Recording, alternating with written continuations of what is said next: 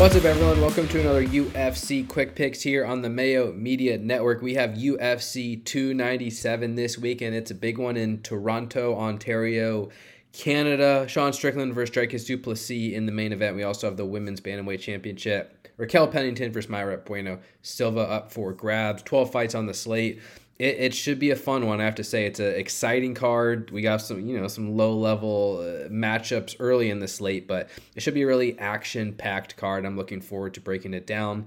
I'm here to give you my favorite cash game play, tournament play, salary play, and a matchup I like from a DraftKings perspective. Before I do, please make sure you subscribe to the channel here, like the video, and why don't you let me know who you got taking home the belts this weekend. I did post a poll on Twitter. I got some interesting numbers there, but I'm curious to hear your thoughts. Also, if you want full breakdowns for every single fight on this slate, we have on dailyfanmma.com. I just posted a 2-hour premium show with my boy Gordo Gambles. Also went like 17,000 words breaking down every single fight on the slate. That's matchup analysis. That's DraftKings analysis. If you're serious about playing daily fantasy MMA, these tools will help you. We'll be posting projections Thursday night probably and or Friday morning as well. So just a lot of great content to be had. dailyfanmma.com. You can also follow me on Twitter, Brett Appley, _T for more information.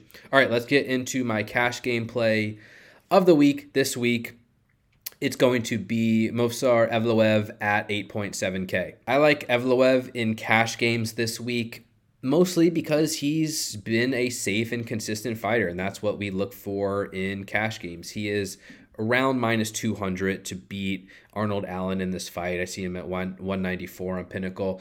It's not that Allen's a terrible opponent or has no path to victory. It's just in the consistency and style of Movsar Evloev. He's 7-0 in the UFC. He has never won a fight by any other method than decision, and he is averaging 105.7 DraftKings points. He's had a couple stinkers. He scored 66 points against Mike Grundy in 2020, but that came with 0 takedowns. That's a very rare occurrence for Evloev, who is a high-level grappler and can take down pretty much any fighter in this division. He's averaging 4.71 takedowns per 15 minutes, and we've seen him top out at 9 takedowns over 3 rounds multiple times. So in recent fights, I mentioned the stinker. In recent fights, he's put up 120, 130, and 138. These are in 3-round decisions. Now he is minus 200-ish against Arnold Allen, an opponent who may very well be able to compete with Evloev on the feet, may have the superior power here, but Arnold Allen defends takedowns at 76%. The last time he defended well against Nick Lentz in 2020. He fought Mads Burnell in 2018, gave up 6 takedowns. Gave up 4 takedowns to Makwan Amirkhani. Evloev is a very, very high-level grappler, and if Evloev's going to win this fight, it's very likely to come from takedowns control like usual. So perhaps Evloev doesn't have, an elite DraftKings ceiling in this particular matchup. That's for you to decide. He's plus 550 inside the distance, but he's already showed he doesn't need to win inside the distance to put up big scores. I love his grappling consistency, and he's only 8.7K. You don't have to pay up to 9.5K. So I think a really strong cash game option there, Evloev at 8.7. All right, next up, my tournament play of the week. I'm going all the way to the top of the board with Jasmine Jasudavicius at 9.5K. Mostly because I want to talk about her a little bit in extended form. I'm a little frustrated too, still coming off Tom Nolan losing. We talked about the boom bust, high risk, high reward prospect with him last week, and ultimately he just ended up getting knocked out quickly. So he lost. I have no problem with the approach there and how he targeted it, because if he was going to win, I still think it was quite likely to come in that first round or early in the fight generally, and I like to ceiling for the price. The top range this week is interesting because I think the majority of the ownership is going to Mike Malott at 9.3K. And probably followed by Jillian Robertson at 9.1K, who I do quite like. Jillian Robertson's a good grappler. I expect her to win. Mike Malott, more of a boomer bust, early finishing type. We've never seen him go the distance. Neil Magny's a beatable but potentially a veteran, experienced opponent.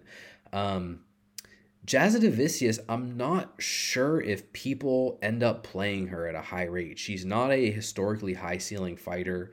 She's expensive. So that does play a role as to why I'm talking about her at all. And I say more importantly, her opponent, Priscilla Cachoeira, is definitely the weakest grappler of this group, where Magny, Magny's not an elite grappler, but he's a very experienced fighter, capable of beating most opponents. He's a veteran. He's good in the clinch. Poliana Viana excels as a submission grappler. She doesn't have good wrestling, but her best skill set is submission. She doesn't have great wrestling, but her best skill set is submission grappling. Jazadavicius is fighting Priscilla Cachoeira, who's just bad on the ground. She's all aggression and no real defense. She's defending takedowns at 65%. She's coming off a loss to Miranda Maverick, who took her down 3 times and submitted her. I mean, Gina Mazzani took her down 4 times. She got destroyed by Molly McCann, by Valentina Shevchenko early on in her career. It's not even that I'm so confident in Jazadavicius winning, although she is the heaviest favorite on this entire card at minus 383. It's more of, if Jazadavicius wins, I think it's likely to come from grappling in some regard. Jazadavicius is a pressure fighter. She averages more than 2 takedowns per 15 minutes. She even took Tracy Cortez down a couple times.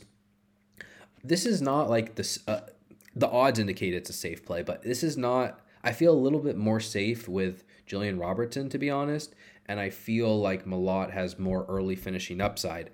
I think the ownership's probably going to be lowest on Jazadavicius, and she still has a very strong ceiling that I don't think we can ignore.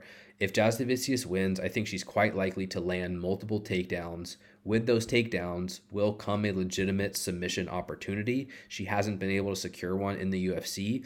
She's plus 185 inside the distance in this matchup. She may need that finish to really reach a ceiling, but I think it's possible. Cachoeira gives up position and can be submitted. Jazadavicius can also land a lot of strikes on the ground.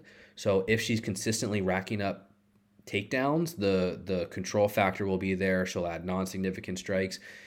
I think her ceiling is legitimate. Again, Malott is more likely to win inside the distance quickly. Robertson, I think, is a pretty safe wrestler. Jazadavicius is fighting the worst opponent of this group, and I don't think she's going to get the ownership respect in comparison to those other 2 fighters. So if you have this ability to pay up, I don't mind pivoting away from Malott in spots, going a bit underweight on him, and maybe higher on the women female grapplers surrounding him in Jazadavicius and Jillian Robertson, who I think both have grappling upside, submission upside, and Jazadavicius especially against the weakest defensive opponent in Cachoeira. All right, next up, my salary play of the week. I am going near the bottom of the board here, taking a chance on Sean Woodson at 7.2K against Charles Air Jourdain. Woodson is plus 177, and I viewed this as a more 50-50 fight than the odds indicate, mostly because Jourdain isn't the type, I don't think, to take advantage of Sean Woodson's biggest weakness, which is probably on the ground. I mean, Jourdain is definitely the better submission grappler here, but Jourdain's only taken down 1 of, I think, 12 opponents. He's averaging 0.1 takedowns per 15 minutes. That's not suggestive of a fighter who's going to wrestle at a high clip. And Sean Woodson defends takedowns at 83% anyway. So odds are this fight takes place on the feet. And while I love Jourdain's ability to build momentum, to throw volume, he's very durable, I do think he has finishing upside. Sean Woodson's going to be a lot bigger than him. Sean Woodson is a very good boxer at distance, and this is the type of fight that Sean Woodson excels at. He's going to have an opponent who needs to close the distance. Woodson's 5 inches taller, 9 inches longer than Jourdain, and lands 5.4 significant strikes per minute. Jourdain and Woodson very likely strike competitively for the majority of this fight. And yeah, Jourdain's more durable. Jourdain's fighting at home. If you want to favor him, that's fine, but we're paying 7.2K for Sean Woodson. I don't think Woodson is likely to win this fight inside the distance. So if you'd rather target better finishers, I understand. He's plus 400 inside the distance, but I think Woodson has a very high floor compared to most in this range, and I think he has legitimate win equity. I would not be surprised at all to see him win this fight. I think he's going to have success early on. He's a good boxer. The length aids him, and Jourdain's weakness on the ground should allow Woodson more to get the fight he wants. So 7.2K saved us a lot of salary. I like Woodson as my salary play of the week. All right, my matchup of the week here, I'm going with the opening prelim fight, Malcolm Gordon versus Jimmy Flick. Gordon is a significant favorite here, minus 225 in some spots. I see him 192 on Pinnacle. Flick plus 164 on DraftKings. Gordon is 8.3K, Flick 7.9K, and it's been very interesting to watch the line movement on Malcolm Gordon in the last few days. He moved from around minus 120 up to minus 220 in spots. So he's going to be a crazy value at 8.3K. The issue is both these fighters are it's not that they're not good. It's that they have very breakable games.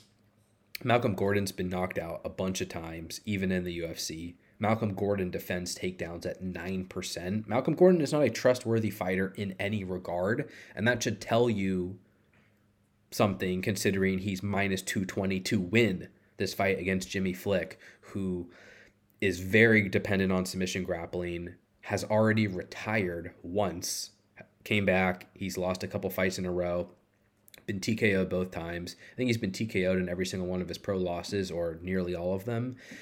It just feels quite likely that this fight ends inside the distance, minus 350 ITD line on the fight as a whole. Gordon is going to be far more popular at 8.3K, and he's difficult to ignore considering that value. Minus 150 to win inside the distance. He's a BJJ black belt himself. He has some grappling upside, probably more knockout upside, I would say, and more knockout upside, like in the sense that Flick kind of quits. He can get beaten up with ground and pound. It's not like a pure durability issue. Part of this fight scares me because of the questionable talent on both sides and questionable durability, but it's hard to ignore a minus 220 favorite with a minus 150 ITD line at 8.3K against an opponent like Flick. However, on the flip side, Jimmy Flick, dependent on submission grappling, now fighting an opponent in Malcolm Gordon who can't defend takedowns. So will Jimmy Flick have an opportunity to wrestle early? I think he just might, and he's going to be low owned. He's going to carry probably immense leverage against Malcolm Gordon. I don't think people are going to be willing to target him, and it makes for a great leverage spot. This is a fight you should be invested in. The opening prelim, I know it's a little bit scary, but minus 350 to end inside the distance. If we get a finish, the winner is going to compete for the optimal lineup. Gordon's my preferred option given the value, but I'll definitely have some Flick given his early submission upside and Gordon's defensive wrestling issues. That's my matchup of the week.